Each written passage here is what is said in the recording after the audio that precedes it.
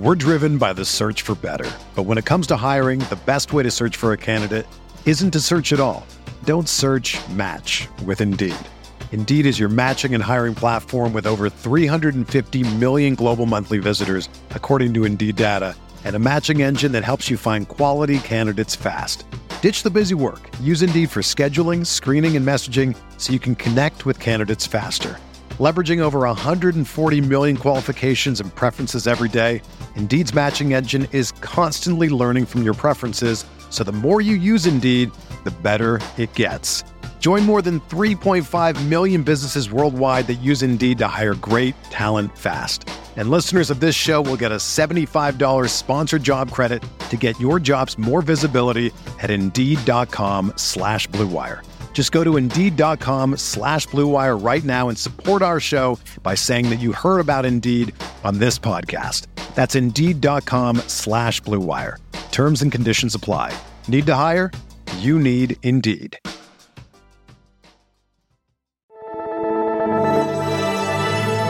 Blue Wire. First pick in the 1991 NBA draft, the Charlotte Hornets select Larry Johnson from University. I'm not supposed to be here, man. A lot of people from where I'm from, don't make it.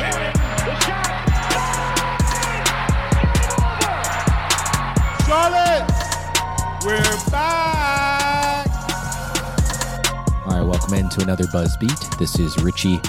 I wanted to share with you guys a conversation that I had with John Macri of the Knicks Film School podcast. And we are going to share just a little bit of a snippet between him and I.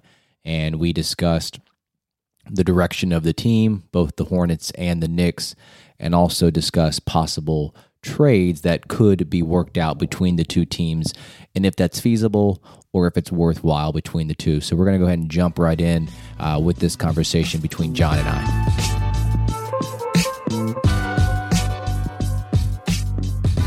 Or rather, do you think that, like, they've been waiting for the legal process to play out before doing their next move, or doing a move?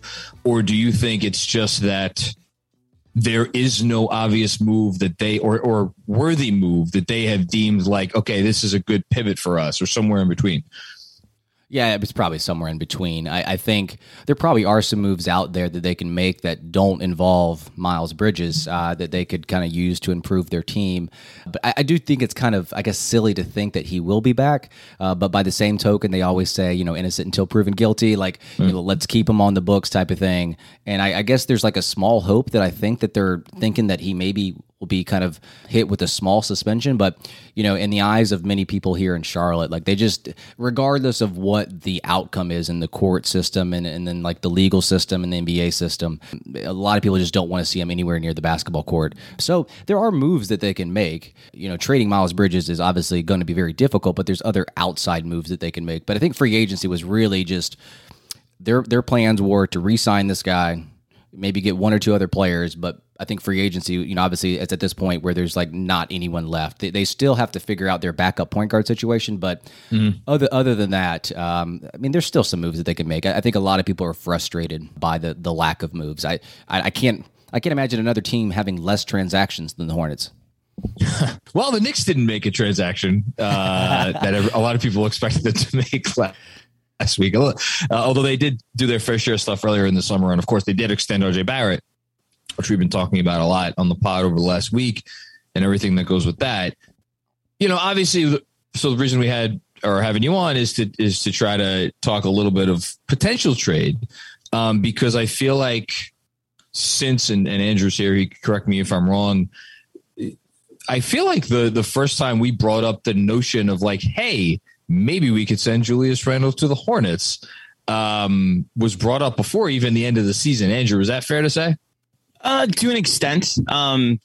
We have an off-season series, Richie, called Cap or No Cap, where we go through a plan from our capologist and genius Jeremy every Sunday. And the very first episode of our off-season plan was a consolidation of assets. And the first asset consolidation was sending Julius to Charlotte. And here we are 3-4 months later, and that is still an option we're exploring with you. If Leon Rose decides not to explore it, we'll at least explore it for him.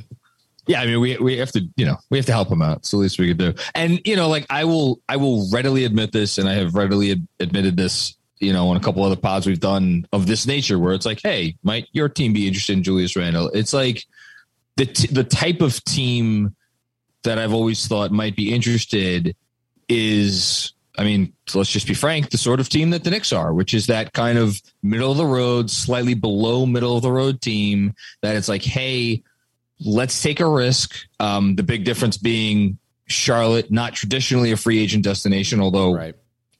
Not like the Knicks have been a big free agent destination either over the long stretch of time that we have here. But like, that's the thinking, and it's I don't want to come off like, hey, take our crap, but it's almost like might there be a level of interest in terms of the upside is worth it. Like, just before we even talk about Randall specifically, like what do the Hornets want to, like, what do they want to accomplish next year? Do you get the sense that there's like a 2, 3, 4, 5 year plan there? Is it very much year to year? Like, where are you guys at as a basketball team? Yeah, it's difficult because a couple of years ago when they acquired Gordon Hayward, I thought it was a good acquisition, but it also kind of sped up the process of like their rebuild that they were going for. It was the same year that they drafted LaMelo Ball, and LaMelo Ball obviously had an awesome rookie season, had an awesome season last season, making it to the All-Star game. They've been kind of wearing like two shoes at the same time in terms of trying to rebuild and compete at the same time. And they've kind of fell right in the middle.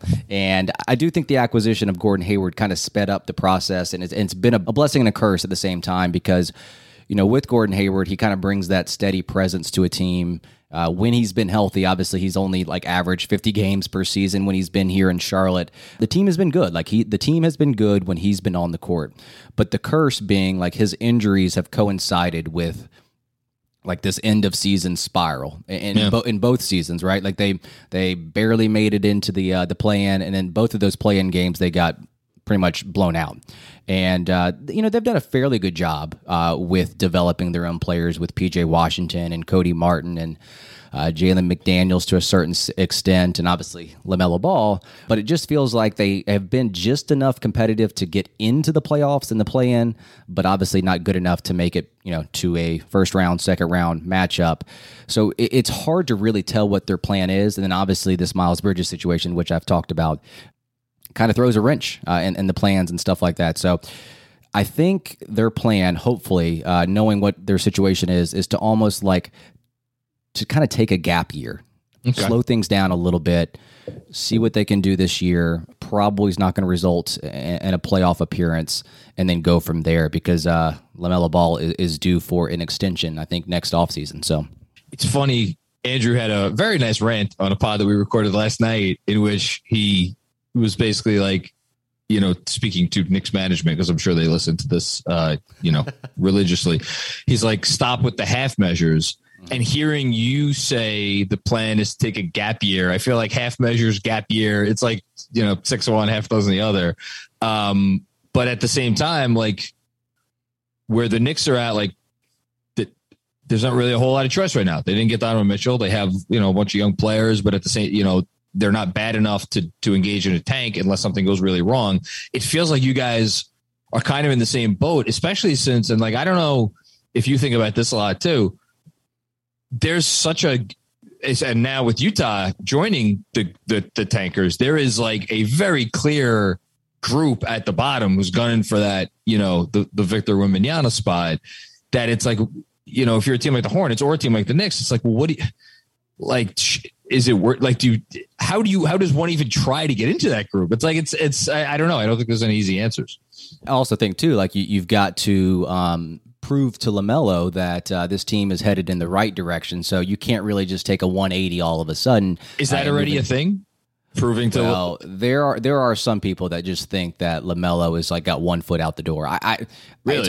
It's hard. I mean, I think there's a lot of people on Twitter that are Hornets fans, and there's a lot of people on Twitter that are LaMelo fans, and they only look out for LaMelo's best interest. And you just hear all these rumors, and you just never know where they're coming from. Everyone says it's coming from LaMelo's camp, but there is a part of this like building this organization, not to appease LaMelo, but also to kind of show him that they're headed in the right direction. So there is a little bit of that.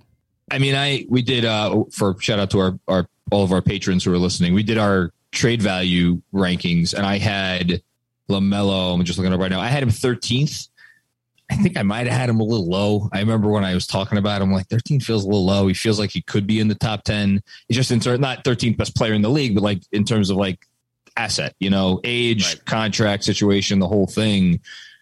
So like I get it, but would like Michael Jordan, like you got to figure he's not gonna like if there is an inkling that LaMelo wants out, he's gonna try to do everything to appease him, right? Yeah, I would think so. But again, it's so hard to tell because all these like rumors and talks that are going on, you just never know who they're coming from. And obviously, like LaMelo, you kind of associate him with the West Coast and stuff like that. And everyone says, oh, he's going to the Lakers, going to LA type of deal. It's hard for me to believe. And obviously the Hornets do have kind of a leg up in terms of being able to offer him that rookie extension in 2023. Sure. So yeah, I just don't think that they can take a complete 180 and just get off of everything type of deal. So they do have to show some kind of promise moving forward. Okay. So good transition. What's the starting lineup right now? So let's, as you've said a few times, let's assume that Miles Bridges is not going to be part of the basketball team. Like what's the starting five? LaMelo at point guard. Is that a shock? I don't know, man. Who is the backup point guard right now? I don't even know. Hornets don't have a backup point guard. They played Terry Rozier. They played Terry Rozier as some backup point guard minutes, which he did. He was all right with. But Ish Smith, they played backup point guard last year. That's right. Yeah. But they technically don't have a backup point guard right now. Clyde Frazier's favorite player of all time, by the way.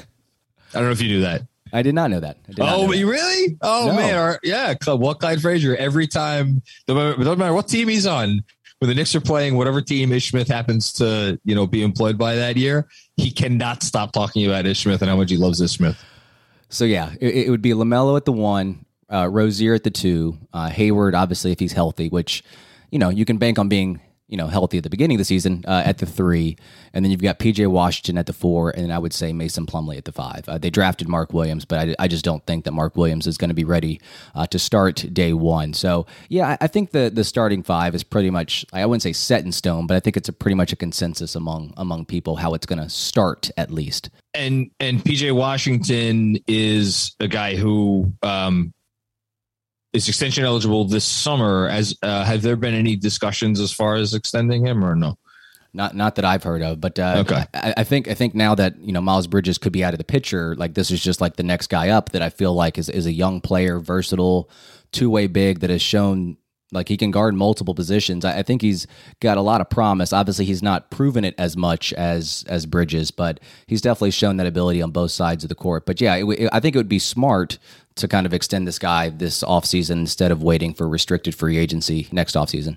And yeah, and we should say guys of PJ Washington's caliber don't typically get extended until you're getting much closer to the start of the season and the extension deadline. I mean, there's always exceptions like Keldon Johnson, but even I wouldn't expect PJ to be quite in Keldon's territory in terms of annual money. So that's interesting to me because like I've looked at PJ before because I'm always trying to construct fake trades and this and that. And is there a comfort level, do you think, there with playing him at the 4, with having him play 30 minutes at the 4 a night? Because I know he spent a lot of time at the 5 also his last 2 years, especially. Yeah, he's definitely played a combination of both the 4 and the 5. I think where he excels offensively is probably better suited to be at the 5 just because he can be that pick and pop big that can kind of stretch the defense and pull away that center from the rim and kind of attack him off the dribble. I think sometimes, when he's on defense, he's very versatile. Like you see him guard guards and wings out on the perimeter for extended periods of time, he gets in trouble a little bit when he has to go and bang and bruise with some of the bigger players. I actually would like to see him play more at the 4 than the 5. Just use him in the situational, like, end of game type of situations, small ball 5 type of things where they can be very versatile on both ends of the court. But I think in his first season, he almost played too much at the 5, and I just feel like they need to dial that back a little bit. And I think obviously with the acquisition, the drafting of Mark Williams, they've got Kai Jones waiting in the wings as well. Maybe they can kind of pinpoint PJ Washington at the 4 a little bit more. And now that Miles is out of the equation, there's more minutes at the 4 to be had. We're driven by the search for better. But when it comes to hiring, the best way to search for a candidate isn't to search at all. Don't search, match with Indeed. Indeed is your matching and hiring platform with over 350 million global monthly visitors, according to Indeed data, and a matching engine that helps you find quality candidates fast. Ditch the busy work. Use Indeed for scheduling, screening, and messaging so you can connect with candidates faster.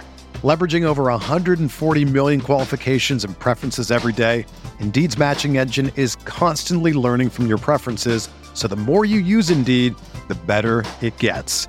Join more than 3.5 million businesses worldwide that use Indeed to hire great talent fast. And listeners of this show will get a $75 sponsored job credit to get your jobs more visibility at Indeed.com/Blue Wire. Just go to Indeed.com/Blue Wire right now and support our show by saying that you heard about Indeed on this podcast. That's Indeed.com/Blue Wire.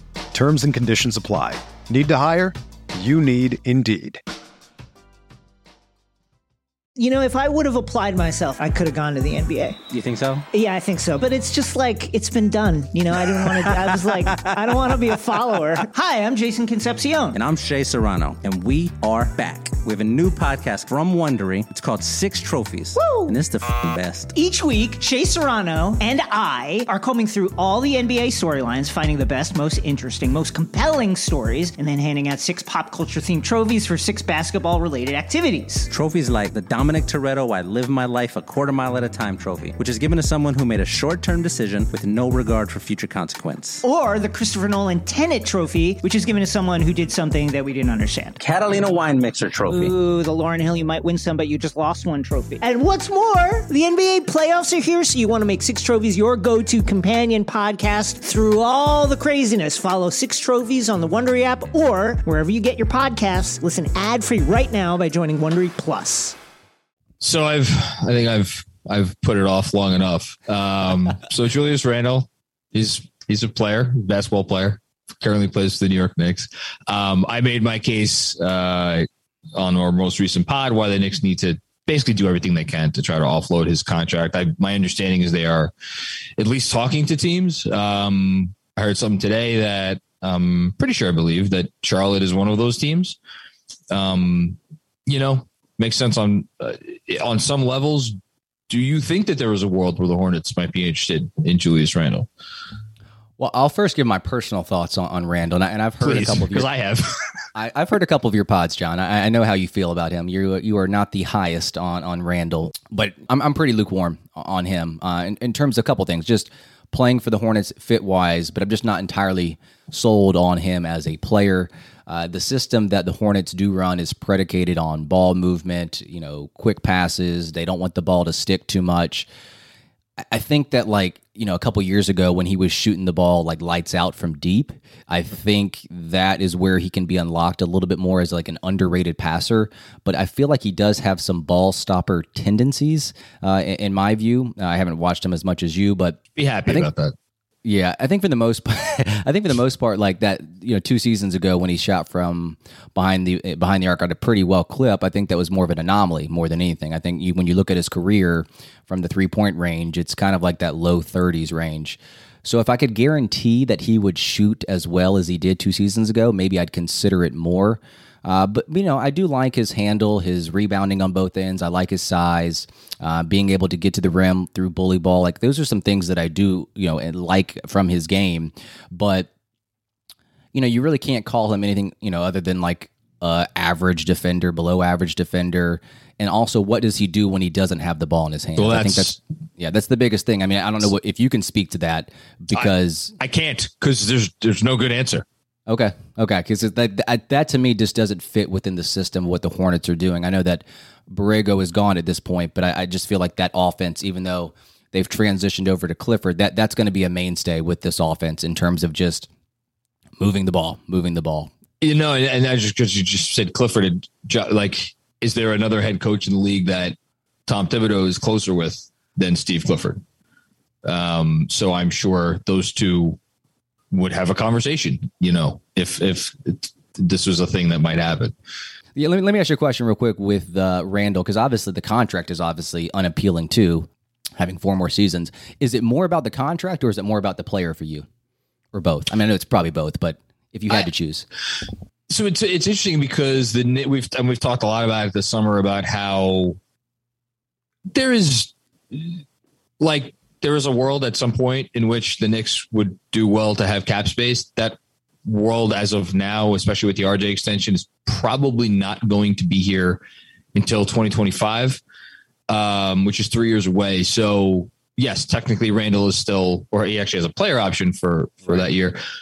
I'm not really worried about that. To me, it's about the player. And honestly, people call me a hater for going this road, but I don't know how you watch last season and go any other direction. It's about the person and the personality and the fit in the locker room that just seems to have a lot of positivity otherwise. And he was very much, from an outsider's perspective, and I'm not in the locker room, you know, kind of a black cloud over a lot of otherwise, you know, good stuff. And there was other bad stuff going on last year. Thibodeau did not do a good job managing the personalities in the locker room. He did a terrible job with the Kemba thing off the bat because he didn't want Kemba. It's just, I think the two sides need to move in a different direction. But it really, I mean, it starts and ends with the basketball fit, and everything you just said makes total sense. I guess the one thing, if I'm the Hornets, that I think I would at least, I could talk myself into, is I do think there is a world where he is like a 35, 36, 37% 3-point shooter on a consistent basis. Because I know last year it was not that, but I think the real number is, it's not 41, but I think it's somewhere in between. So but at the same time, he does really kind of need to be the 5 on offense. And then it turns to like, okay, well, great. You got PJ Washington. PJ Washington can shoot, because like, even though Randall can shoot, we all know where he wants to be. He wants to be down doing his thing, you know, 16, 18 feet from the basket and being able to maneuver from there to the hoop. But then you have your defensive questions, and it's like, how much would the Hornets trust PJ at the 5 defensively? And I guess that's a question for you. Yeah, like I kind of spoke to it earlier. I guess it just depends on the 5. Like if the 5 is not so much a bruiser, because PJ is not necessarily like a rim protector. Like he's no Mitchell Robinson, right? Like, I mean, not many people are, but he'll get his occasional weak side block. But he's more of just like a competitive guy that's out on the perimeter that can defend down low on the occasion. But he's not, you know, erasing shots at a high level. So that could be an issue if you pair those two together.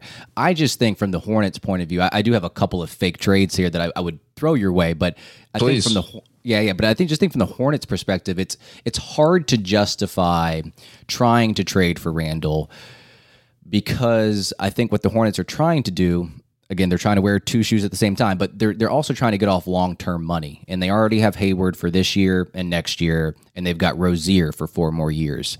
So I do have a trade, John, but this doesn't necessarily get you guys off money. It doesn't necessarily get us off of money, but it could be the player-for-player swap that you could be interested in if you think it's a personality thing or if you think it's something within the locker room. So Rozier's got 4 more years left at $96 million total. Oh, boy. Well, Randall is 4 years. What is it? Close to 120, something like that. It's so after the league year turned, his likely incentives transformed into unlikely because the Knicks didn't make the. It's like magic, because the Knicks didn't make the playoffs, and Julius Randle. I forget what the other one was. I think it's All Star or All NBA or so whatever. Something he did not qualify for. So as of now, it is 4 for I believe 106. So 106. Yeah. Okay, so you're saving $10 million if you want to look at it that way over the course. So I don't know how important that is to New York. It could be somewhat important to Charlotte. So let's say Charlotte throws you Terry Rozier, and then this 2023 second round pick from Utah, which is obviously just going to be a late first, right? So you get Rozier and a late first, aka early second from Utah. You send Julius Randle to Charlotte, and then like a lottery protected first round pick. And the only reason I'm saying that the Charlotte would get the better asset of like the trade in terms of the draft pick is because I think Rozier is the better player today. And obviously his contract is less annually, but it doesn't necessarily solve Hornets getting off long-term money, and it doesn't necessarily get, the Knicks off long-term money. Does that even kind of whet your appetite at all, getting Rozier? Listen, you could trade me a bag of old shoes and it whets my appetite. Yes, no, I'm killing Andrew. I'm sorry. I'm so sorry, Andrew. Anything you want to chime in? No, Andrew just go laugh in the background. Shout out to our YouTube channel. Oh man, watching this. It would absolutely interest me. And I just to be completely transparent, I have a newsletter coming out on the same day that this pod will air, and I even said it on the pod. Like I would give up a lot of one of the protected picks that they have to get off Randall. I think Rozier. At this point, I feel like Rozier has been through the take cycle so many times. He's just kind of a good player at this point. Like I feel like there was maybe not last season, or maybe it was one of the last two seasons. Wasn't there some like very, very, very fringe all-star buzz around Rozier? I think it might have been 2 seasons ago, but last year, there were points during last season where he was like up and down, but like he's still a great movement shooter, creates gravity just coming off screens. I feel like him and Brunson can pair well together, with Brunson kind of working the middle of the court and drawing attention in that way, and then obviously Rozier working on the outside. So again, it's not something that like I'd be like totally in love with, because the Hornets would not be getting off money. They'd actually be, getting money, but they could gain a first round pick in that situation. So do you think that Rozier, I think I know the answer. Do you think Rozier is the better player than Julius Randle? I know they're very different players, obviously. They are. And it's like, and I think that's why there's a lot of people in New York who think that I'm crazy. And I don't think that they're necessarily crazy, because that's the thing is like Julius Randle can do some things with the ball in his hands that like are kind of, when he's not in the space that he was last year, like he does have real on ball skills that Terry Rozier has never showed in his career. Mm-hmm. And I think there is also a track record of Julius Randle, again, when he's playing the 5 on offense or when he's alongside a stretch 5 on offense, either one, doesn't matter. 6 on one, half dozen the other. So like, he's certainly the better fit for the Knicks, and on the Knicks, he would look like the better player and be the more useful player. And like, I know that there's been a lot of talk over the years about how good is Terry Rozier on defense, because there were some years for a while there, it was like, oh, he's really good. And then it was like, he's overrated. And now it's kind of like, but he competes, right? On the defensive end. Yeah. And I think one of the more underrated aspects of him on the defensive side of the court is not necessarily the on-ball stuff, but he has a knack for kind of shooting the gap as an off-ball That's defender. Like RJ. Yeah, so that's something that I think gets overlooked, because I think a lot of people are down on Rozier on the defensive side of the court, and they just view this guy as a shooter, as a bomber from deep. But that is something that you can kind of point to if you watch the Hornets enough to know that he's actually fairly decent with that. So, but yeah, overall defensively, I wouldn't call him like a net positive, but he does compete, like you said, John. Yeah, and I think that's I don't want to tag Evan Fournier with the he doesn't compete label, because I do think he like tries. He's just, there were just so many games last season where you would just be watching and it didn't matter what the numbers were after the game. You would just, as you'd watch the game and you'd be like, this person is not, he's taking so much more off the table than he's putting on the table. And then I'm just looking at the numbers. It's funny. Evan Fournier last season effective field goal percentage 54.1. Terry Rozier last season effective field goal percentage 53.9. So pretty much identical. Obviously, I think Rozier on the ball is a little bit gives you a little bit more juice. Whereas Fournier, I've said it a bunch of times, he hit more threes than anybody in the league after January 1st. So, but wow. Yeah, I think Tibbs would. I think the Knicks would do something like this. That's a good one. I like that. Yeah, again, I don't know if I'm like overly sold on it, just for the fact that I'm not overly sold on Julius Randle. What I'm wondering, I'm sorry, I'm like, now you got me really thinking. So the Spurs are the one team other than the Pacers are the one of two teams in the league left that has cap space, and they also happen to have your protected pick. Is there some kind of 3-team construction where the Spurs are like, I don't know, they're taking on Fournier and they're giving up that pick and sending that pick to Charlotte, but maybe we're sending them a better draft asset, but I don't know what draft asset that would be. I don't know. Or maybe we're sending them a young, I don't know what we're doing, but yeah, I'm just 3-team trades are so messy, but John, can I jump in? Yeah, please. You want to get nuts? Yes, let's get nuts. Let's get nuts. So you talked about the Knicks depth at guard, Richie. Well, you also said that the Hornets need a backup point guard, and we happen to have a guy that finished third in Sixth Man of the Year that Tom Thibodeau obviously swears by in Derrick Rose. There was also, as John mentioned, a guy that made more threes than anybody else in the sport after the was the turn of the year, John. So from January 1st I see where you're going with this. So you're going Rozier and Hayward? Rozier and Hayward for Derrick Rose, Fournier, and Randall. It matches on Trade Machine. And then you guys, there's your whole offseason. You went from not doing much to now depth to show LaMelo, hey, we're committed to this for the next couple of years. And then it's not even that much long-term money because Rozier and Randall is an exact 4 years for 4 years. Derrick Rose is an expiring contract because it's a team option. And Fournier becomes an expiring contract next summer. So you guys actually trade. You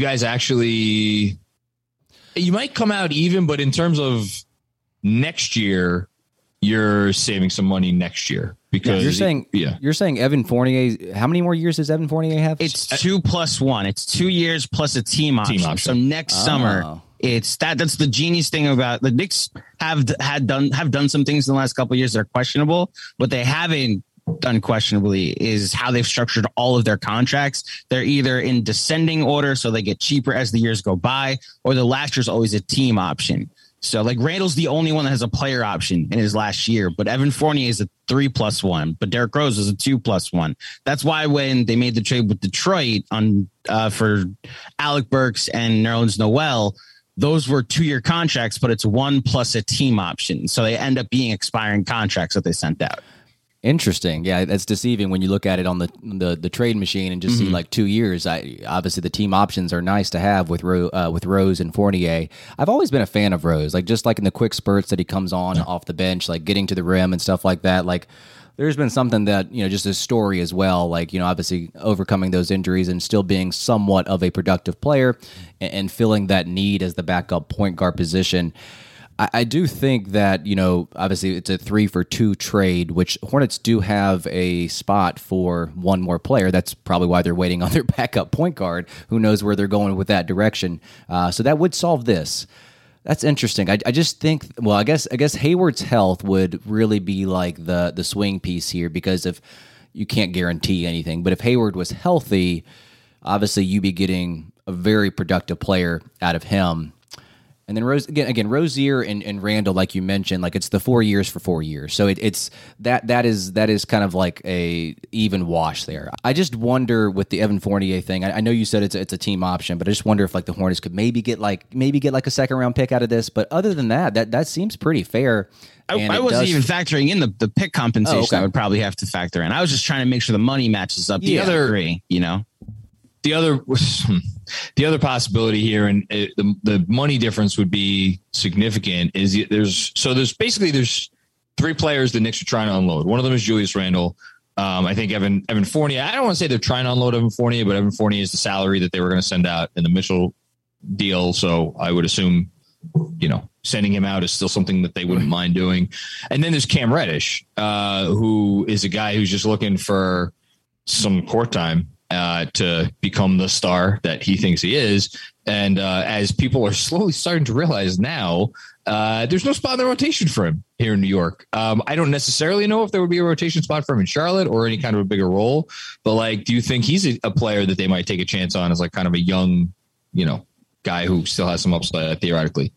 Yeah, there's a couple players kind of down your roster a little bit that I've always kind of pinpointed, and that's always been Miles McBride and Cam Reddish. I'm not sure how willing you guys are to give up Miles McBride and good defender. But yeah, Cam Reddish definitely thinks highly of himself. And I think the Hornets, especially under Steve Clifford, could always use someone that is a force on the defensive side of the court. He's really never developed an offensive game at this point in his career. I know that he's kind of like, does he just have 1 year left on his contract? So it'd almost be like a year in which he just kind of test himself here in Charlotte and see how well he can play. He's in PJ's class. So yeah, same thing. Yeah. Okay. So I definitely think that the Hornets would value a player like him, especially Clifford, just because of the things that he brings on the defensive side of the court. Obviously, it does not solve the backup point guard issue, but maybe some kind of trade with Cam Reddish and Derrick Rose. All right, guys, thanks again for joining us for another Buzz Beat. If you want to listen to the full 45-minute podcast, you guys can head over to the Knicks Film School podcast. We try to hash out this deal a little bit more and maybe come up with one or two more possibilities. In the grand scheme of things, like, I'm not overly sold on trying to acquire Julius Randle.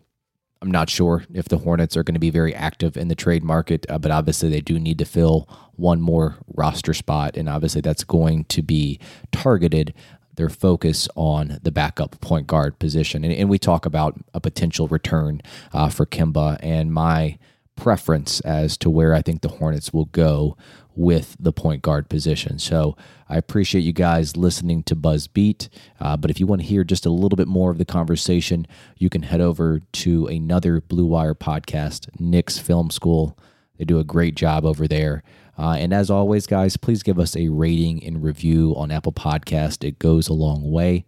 And then always, if you want to get a little bit more information about Buzz Beat Plus, check out the link in the episode notes about that. That gets you ad-free listening, early access. This episode was released a couple hours prior on the private feed. And also you get the occasional exclusive episode. Last thing I want to make a note of, be on the lookout for a Scoot Henderson podcast with Lee and Brian. If you sign up for BuzzBeat Plus, there's going to be a video version of that podcast with clips that go along with their talking points. So again, thanks guys. Have a good day, and we will talk to you guys later. Whether you're a world-class athlete or a podcaster like me, we all understand the importance of mental and physical well-being and proper recovery for top-notch performance. That's why I'm excited that Unified Healing is sponsoring podcasts on the Blue Wire Network. Unified Healing is a new and super innovative global network of wellness centers powered by Energy Enhancement System, or EE System. If you haven't heard of the EE System yet, then you'll want to listen up. This technology promotes wellness, deep relaxation, purification, and rejuvenation. Wherever you are across the globe, access to a center is easy and affordable. Interested in experiencing the EE System technology for yourself? Go to unifiedhealing.com/bluewire to learn more and find a center near you. That's unified, UNIFYD, healing.com/bluewire. No material or testimonials on the Unified Healing website are intended to be viewed as medical advice or a substitute for professional medical advice, diagnosis, or treatment. Always seek the advice of your physician or other qualified healthcare provider with any questions you may have regarding a medical condition or treatment and before undertaking a new healthcare regimen, including EE System.